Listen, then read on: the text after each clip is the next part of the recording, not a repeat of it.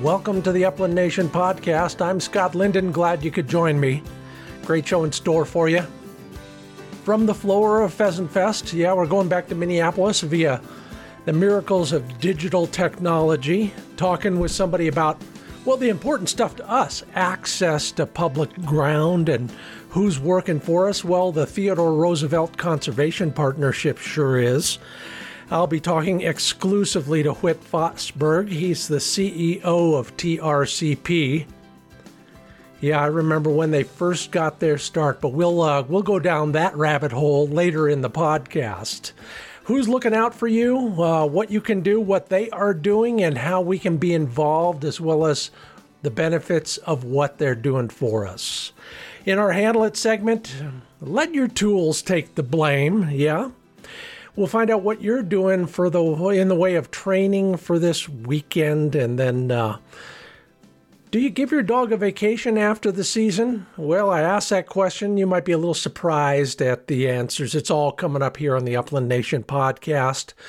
Brought to you by Sage and Breaker Gun Care products, cleaning products, storage, transport, a little bit of everything, all heirloom quality, and all by folks who know of what they speak. Fred Bohm and his team are hunters, and they know what they're talking about. We're also brought to you by PointerShotguns.com, MidValleyClays.com and their shooting school, TrueLockChokes.com, MidwayUSA.com, JoyDogFood.com, and FineBirdHuntingSpots.com.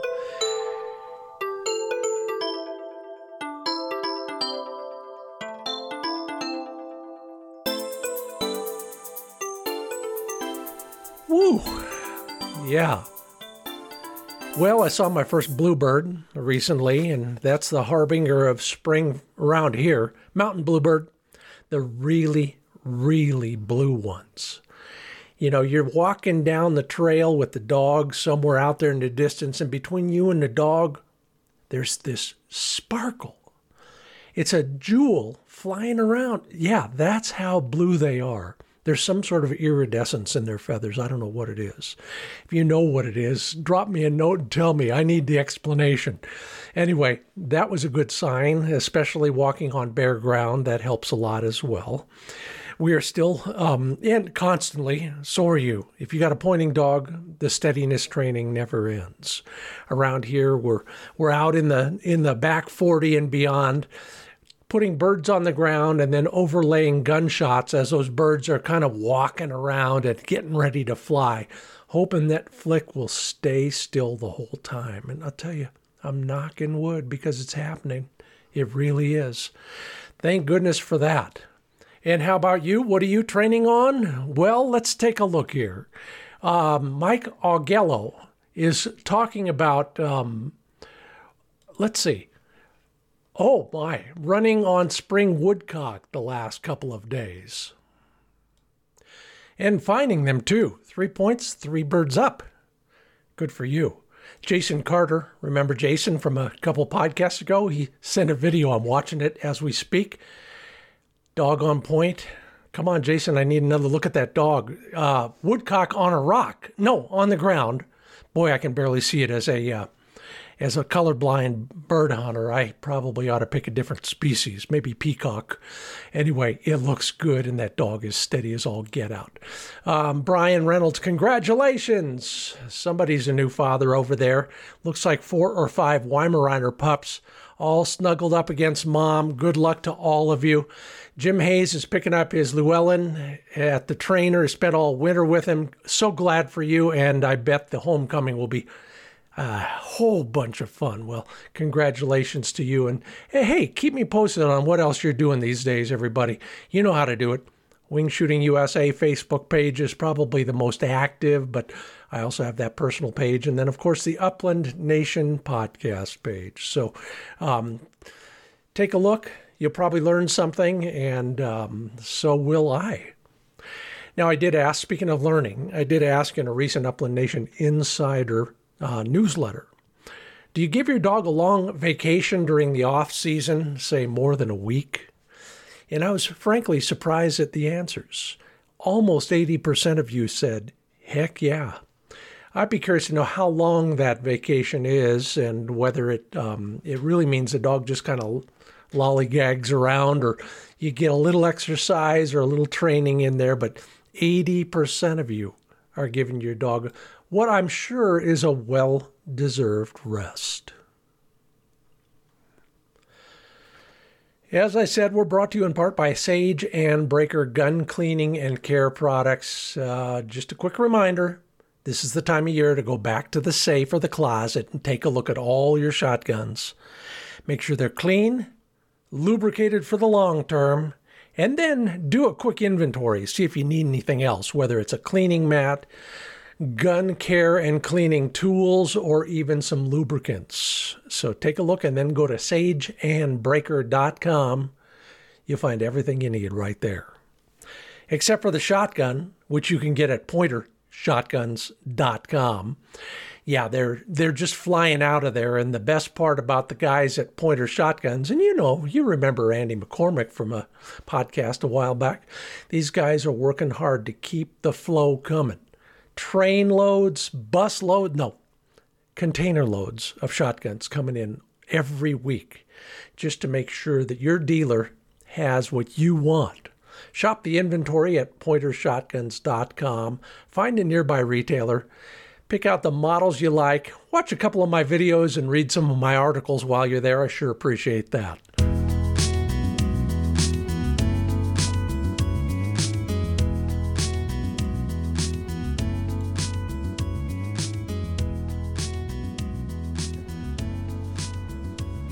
Oh boy, one of the great interviews I've been looking forward to having is with this guy because I was there at the very beginning and I'm so excited the organization is going so well.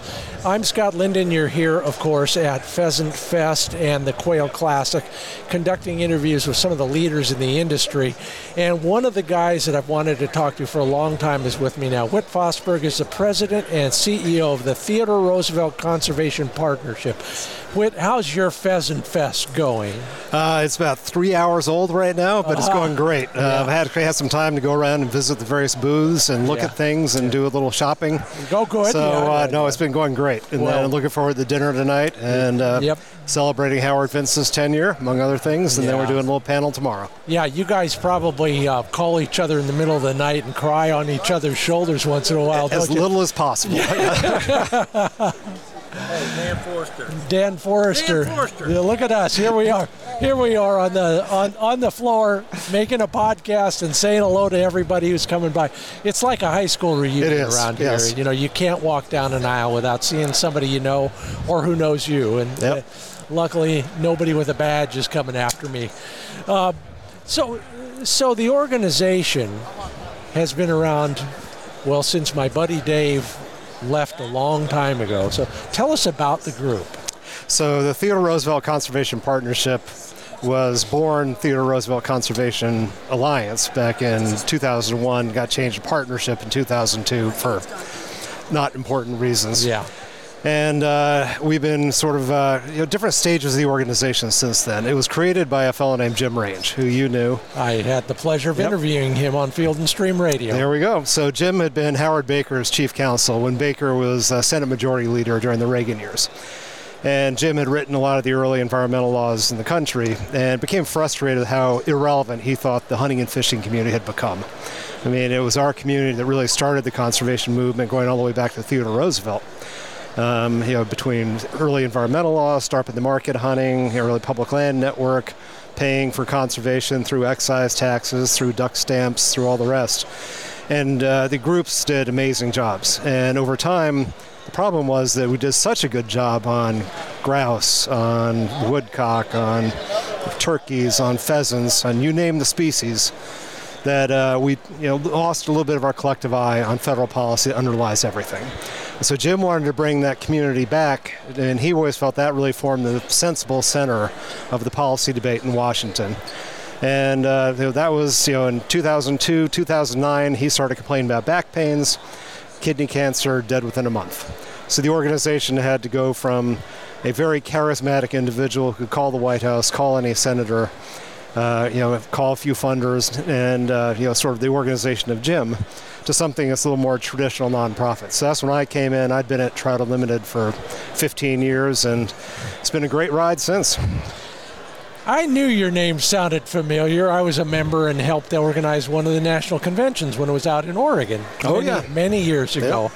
That transition had to have been a real, I don't know what to call it, a watershed moment for you guys. Well, it was a lot of folks thought the organization was going to go under. Yeah. And because it hadn't really defined itself. I mean, it was important. It had achieved really important things in those years. But when you lose someone as big and as charismatic as that, I mean, you have to reassess the whole organization. Mm-hmm. And, for example, the organization was housed in a wing of Jim's law firm, which the firm was happy to subsidize when he was a rainmaker for the firm. Yeah. But with his passing, that $150,000 a year that they were essentially subsidizing the organization, they were not willing to do that anymore. So we changed the board of directors, we changed the physical location of the office, new bylaws, new strategic plan.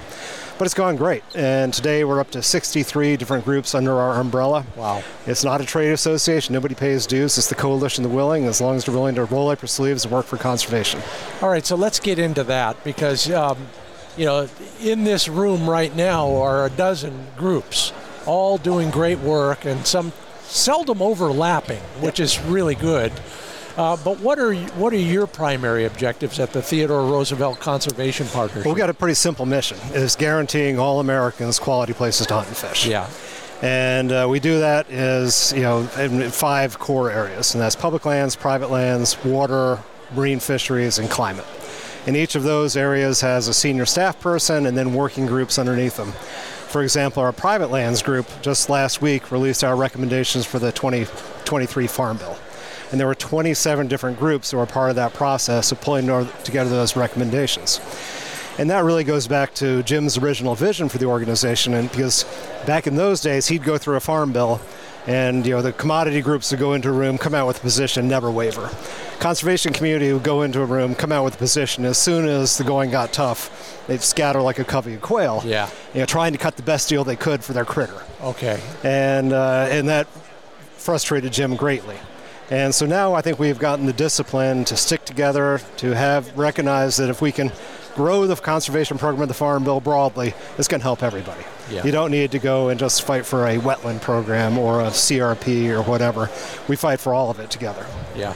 So give us an example of the kind of organizations that are members of your organization. Yeah. Well, Pheasants Forever is a key one. Howard Vinson is on our board. Turkey Federation, Becky Humphreys on our board as well. But others like Trout Unlimited, the usual suspects, Coastal Conservation Association. But what makes us a little bit different is, for example, Outdoor Industry Association, which is the trade association for the REI and LL Bean and the mainstream recreational companies. We have the AFL-CIO, because Jim got to become friends with Rich Strumka. 70% of the 12 million members hunt and fish. Of course. And Trumka saw this as something he could do for the AFL-CIO's membership, because this is what they do when they're not working. And so they're part of it. We have the Hispanic Outreach Foundation. We have the Minority Outdoor Alliance to try to get other voices into the community. The Land Trust community, from Nature Conservancy to the Conservation Fund to the Trust for Public Land. So it's very much a big tent. And listen, we agree to disagree. There are certain issues we're not going to see eye to eye on, and we park those to the door and just work together on the stuff we do agree on. So give us an example of one of your recent triumphs, victories. I don't want to make a big deal about it. Yeah, so let's look at the big climate bill that passed last fall. Several years ago, we had gotten together as a community recognizing that a lot of the action was going to be in the climate space. Okay. Regardless of what your positions are on what climate change is or what's happening or what's not happening. That was going to be where the decisions would be made in Washington on federal policy. So we convened our partners, originally the hunting groups, including Pheasants Forever, Rough Grouse, Turkey Federation, Ducks Unlimited, Elk Foundation, others, and got together and came out with basically a position on climate. Okay. Then we brought that to the broader 63 organizations. We actually had 40 groups in the room for 3 days hammering out a position, which basically said, hey, you got to deal with emissions, but you also have to invest in the land and water side of climate. I mean, basically green things are what suck carbon out of the atmosphere. And so you can do things that are good for climate, but they happen to be great for hunting and fishing too. That's more land and conservation in farm country. It's barrier islands instead of higher levees on our coasts. It's restored wetlands that filter water and slow down flooding.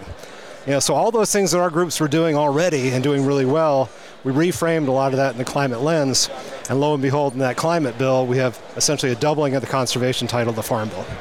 Wow. And it's fascinating, and I'm a slow learner, but eventually I do pick up some things.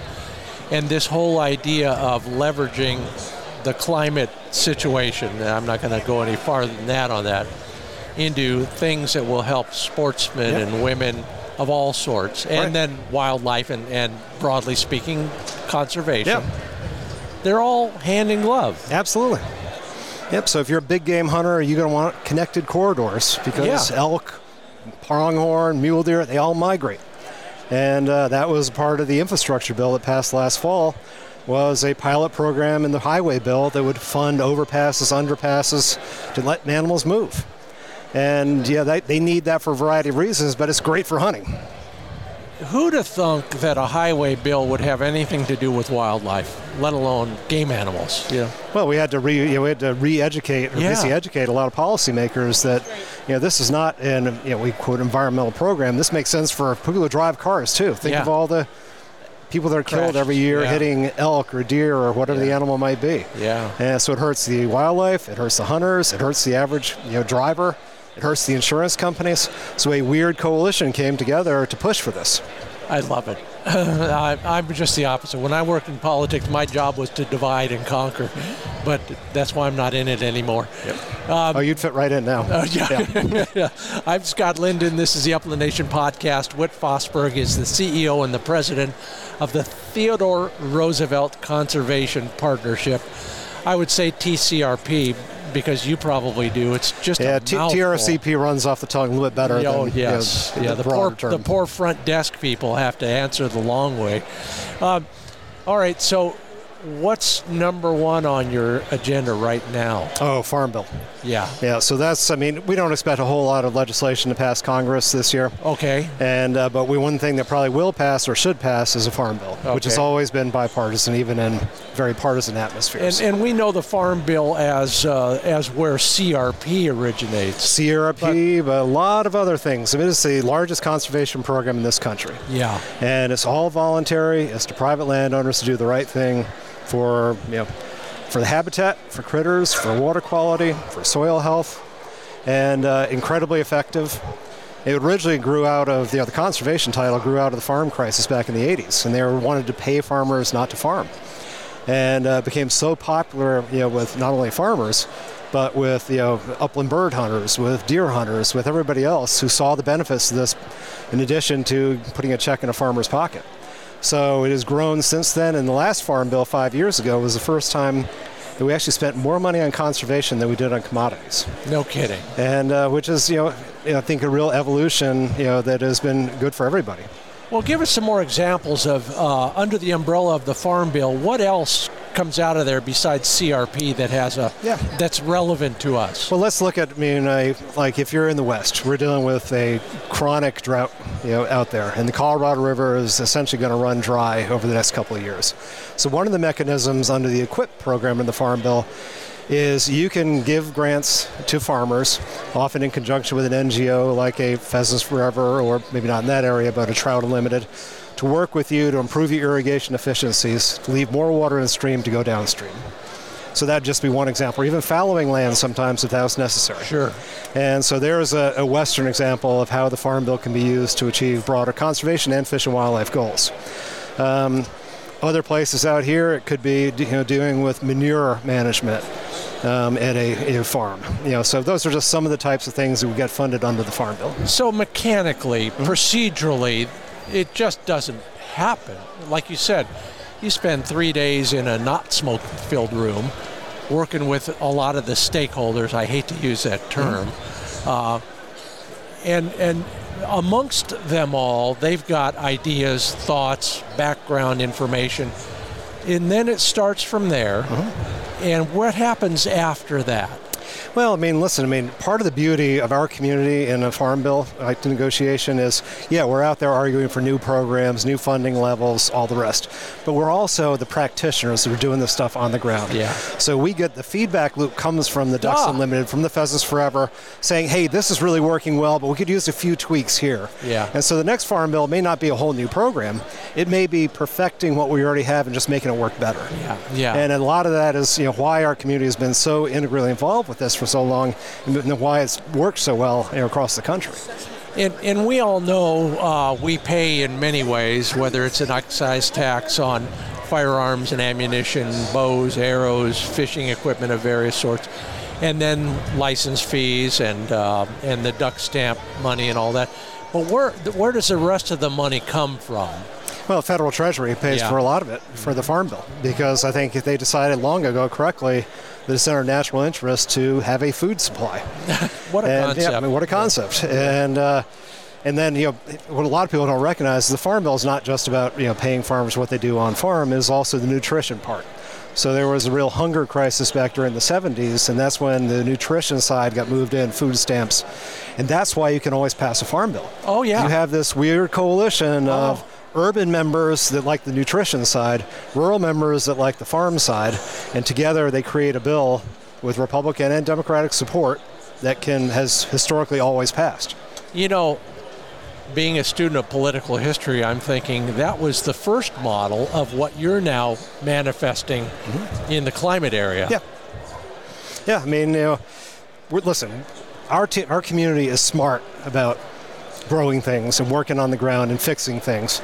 We're not that smart about, how do you reduce emissions out of a power plant or whatever. Other people can work on that stuff. But what we can add is that on the ground, on the water side of, the whole climate debate that is often overlooked because of arguing about emission reduction sources. Yeah. I'll never forget standing in a room full of every one of those groups on a local or on a statewide level. And they snapped.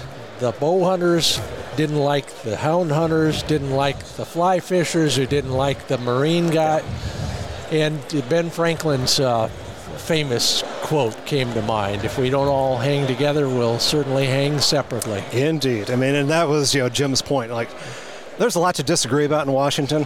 Hunting, fishing, conservation should not be among those things. And if we have issues, if the traditional archery guys don't like the crossbow guys, tough. We all care about habitat. Yeah. Let's make sure we have a habitat, and you guys have to go have that argument someplace else. Well, that becomes the challenge, though, doesn't it? Not just focusing or minimizing the bickering, but to keeping kind of an eye on the prize. Exactly. And we get so fixated on our disagreements and the things that we don't see eye to eye on, we forget the 90% of stuff we do see eye on. Well, there are some things that you and I and everybody in this room ought to do on a day-to-day basis to help you guys in the partnership, whether it's support for a bill or something even more grassroots. How do we stay in touch with the organization and stay on top of those things? Well, TRCP.org is our website. It's got all the information about this stuff and tons of other things, from chronic wasting disease to protecting the food base in the marine ecosystem to you name it. Membership is free. Sign up. You'll get a newsletter every week. We're going to ask you occasionally to write your congressman, to send an email.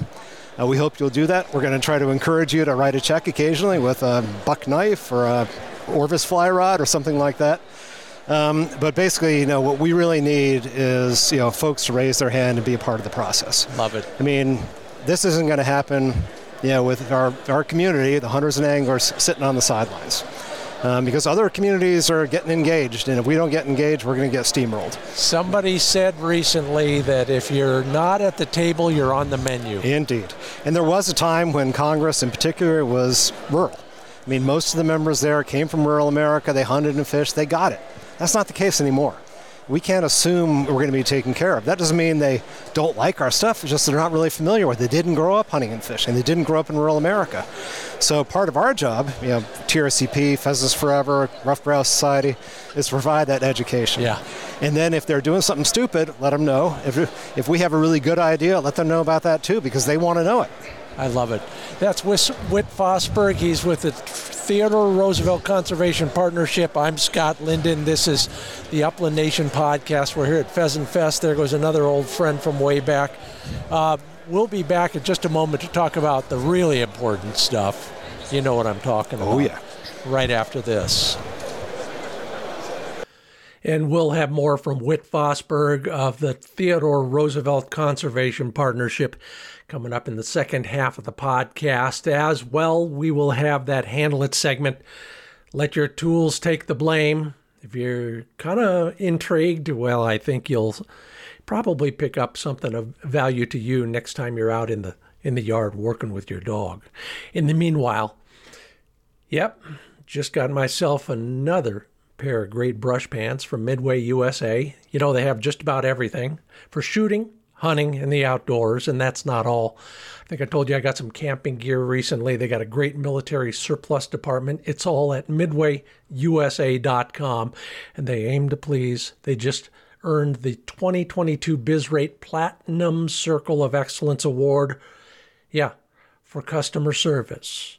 If you're looking for, just about anything, or just about everything, as they say, go to midwayusa.com. And while you're there, scroll down to the bottom, look for the Ambassador section, and then you can click on that and find me and watch a large number and growing number of my exclusive videos, all there for midwayusa.com. One of the things that will improve your shooting faster than anything else will be a high-quality TrueLock choke. Best steel, best manufacturing, best engineering in the industry. And hey, did I remind you, they're big into the sub gauges as well. So if you're shooting something other than a 12 gauge, they've got a choke tube for you and your gun. The list of manufacturers that you can match with your choke tube needs, it's mind-boggling. You name it, they have it at TrueLockChokes.com. Sub gauges, or the usual stuff. It's all right there. TrueLockChokes.com.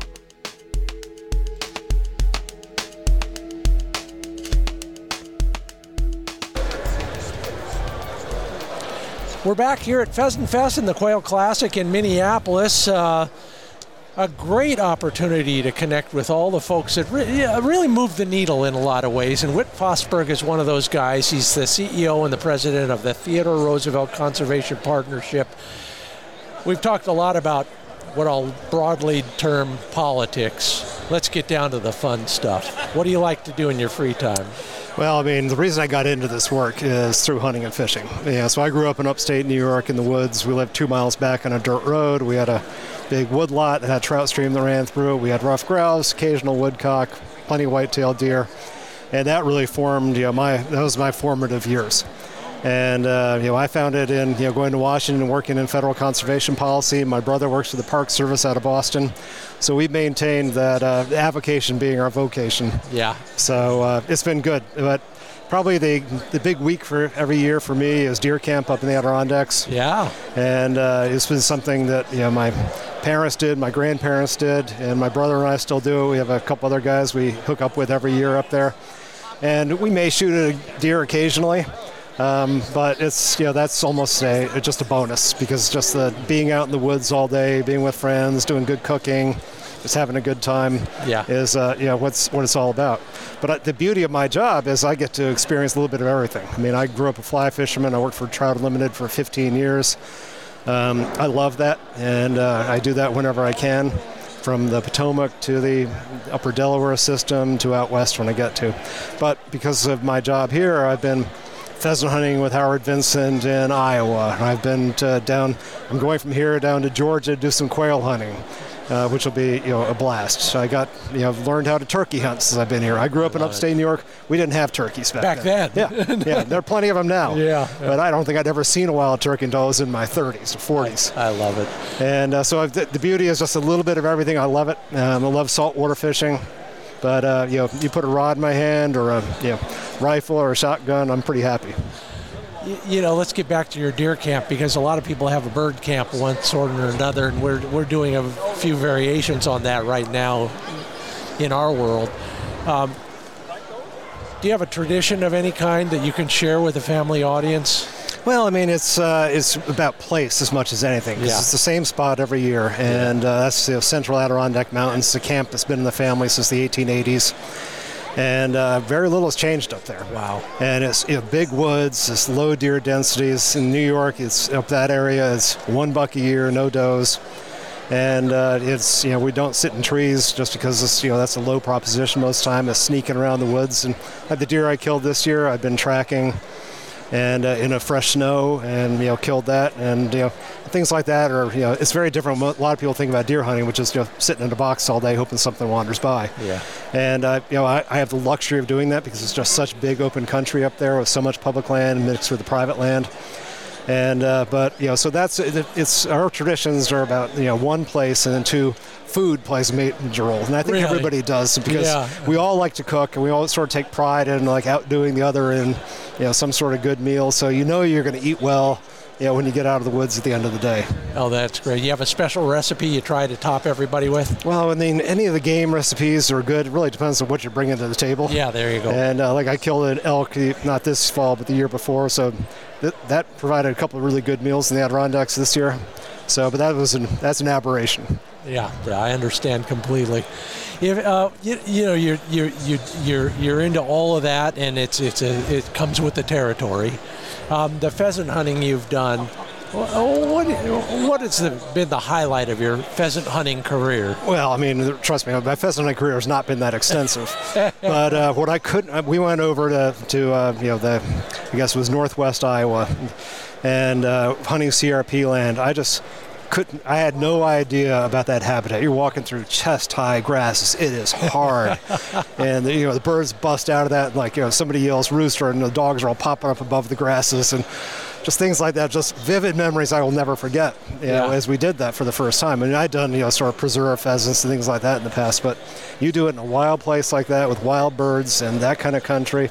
It's remarkable. The adrenaline is starting to flow. Oh, yeah. I'm ready to go right now. Let's do it. Oh, if only we could. But here we are at Pheasant Fest instead. But the thing that I'm getting from your organization is that there's a lot of behind-the-scenes work that must be done. I worked in that world. I understand most of it's like an iceberg. Of all of those things, what is the biggest challenge you face when you're trying to move a bill or move part of something else into a bill, or you know what I mean? Yeah, I think that the substance is almost the least of it. Yeah. Because I think we have pretty good ideas most of the time, and we make a good case. It is, the broken nature of Washington. Yeah. Because one party assumes that the other party is trying to screw them. Yeah. And you have too many people that are basically come to Congress to be a talking head on television as opposed to being a serious legislator. Yeah. And also the mechanics of Congress have changed. In the old days, you'd work for 3 weeks, you go home for a week. And so because you're working over the weekends, you were there, it didn't matter you're Democrat, Republican, your families got together and they went to the same schools, the wives became friends, in that case it was mostly men. But it would develop those personal relationships, and it's a lot harder to be a jerk to somebody who you have a personal relationship with. Yeah. Now, basically the work week runs from Tuesday to Thursday, and then everybody goes home. And there's no investment of sticking around and learning and meeting these people and viewing them as humans as opposed to the nasty opposition party. Yeah. And that makes it just a really challenging atmosphere. So you identify the folks that are beyond that, who can work across the aisle, and we try to celebrate that. So we do a big fundraising dinner every spring in D.C., and we honor one Democrat, one Republican, somebody from the private sector. And again, like a few years ago, I had Tucker Carlson and Rachel Maddow co-MC the event. Oh my God! Because they don't agree on a whole lot, but they both love to fish, and they find common ground there. And as we say, there's a lot to disagree about in Washington, but hunting, fishing, conservation should not be part of that. So it's just getting past that distrust and identifying champions that are willing to do the right thing, not necessarily get all the credit for it. And that is a challenge. I tell you, you got more patience than me, and I admire that. And the people who are working for you have got to be not only smart, but extremely patient to get their work done. They are, and they're good. But we've also had, you look at the successes we've had over the past decade. And it's probably been the best decade for conservation since the 1970s, when we had all the early Clean Water Act, Clean Air Act, all that stuff. And that is, I'm convinced that a large part of that is because our community started banding together and working together on these big things. And, stop settling for crumbs, as Jim Range used to like to say. Yeah. You have the Great American Outdoors Act, which was the Land and Water Conservation Fund and basically dealing with the maintenance backlog on public lands. We just passed a chronic wasting disease bill this past year, which finally invests in the states and in research so we can try to deal with chronic wasting disease. You have the infrastructure bill, which was $10 billion for natural infrastructure. That's wetlands, that's coastal barrier islands, that's migration crossings, all that kind of stuff. We had the climate stuff I've already talked about. So it's been a remarkable, decade of success in a time when, basically politics don't work, Washington typically doesn't work. So we have found our sweet spot, knock on wood, and as long as we're winning, it's pretty darn fun. Absolutely. Well, keep up the good work. Whit Fosberg with the Theodore Roosevelt Conservation Partnership. Thanks for being a part of the Upland Nation podcast. Well, Scott, thank you. Anytime. Love being here. Yeah, we'll take a look at all the gear you use and how it should be taking the blame for some of your training corrections. Coming up in just a moment, so stick around. First off, midvalleyclays.com. They're your Browning source. If you're looking for a Browning shotgun, midvalleyclays.com is where you'll find it. Yeah, in addition to instruction, Dave, Chris, Vandy, and everybody else over there are hunters as well as clay target shooters. So if you're looking for a classic Browning shotgun or one of the newer models, these guys can get it if nobody else can. Give them a try. When you're stumped for a source, try midvalleyclays.com. And we talk a lot about dogs and helping them achieve peak performance. One of the ways to do that, of course, is to fuel his engine with the right stuff. Joy Dog Food is right up there. Yeah, put some joy in your dog's life. Visit joydogfood.com. American-made, fixed formulas for consistency, and they're available at feed stores throughout the U.S.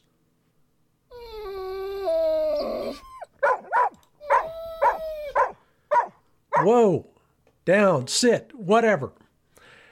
I like to maintain a positive relationship with my wife, my friends, and my dog. So in this Handle It segment, let's talk about letting something else take the blame when it's time for constructive criticism. Yeah, here are some of the things that you can use instead. I know. You have to assert yourself sometimes. Most of the times, all you want to do is have your dog comply. He doesn't need to fear you. He just needs to follow the rules. For example, you're walking your dog at heel, and we all have to do that sometimes. Let your leash do the dirty work. If he starts, diverging from the path, slam on the brakes, go the other direction, and let the leash yank his chain, almost literally. At a greater distance, a check cord becomes a bad guy when a dog doesn't recall, for example, or whoa. Now here's the key, and it's true whether it's an e-collar, a check cord, or anything else. It's best if you're not making eye contact with the dog as your gear fixes the problem. I just finished an article for Midway USA on that specific topic. Lots more examples and details in there, so check it out at midwayusa.com, or lots of dog training tips at findbirdhuntingspots.com. Well, thank you, Whit Fosberg of the Theodore Roosevelt Conservation Partnership, and thank all of you who comment at social platforms. If you left a rating, I sure do appreciate it. I appreciate our sponsors and their support. They make it possible for us to do this every week. Hope you learned something. That's sageandbreaker.com, pointershotguns.com, joydogfood.com, midvalleyclays.com, and trulockchokes.com. We always talk at the Facebook pages and also at findbirdhuntingspots.com. Thank you for listening. I'm Scott Linden. See you next week on the Upland Nation Podcast.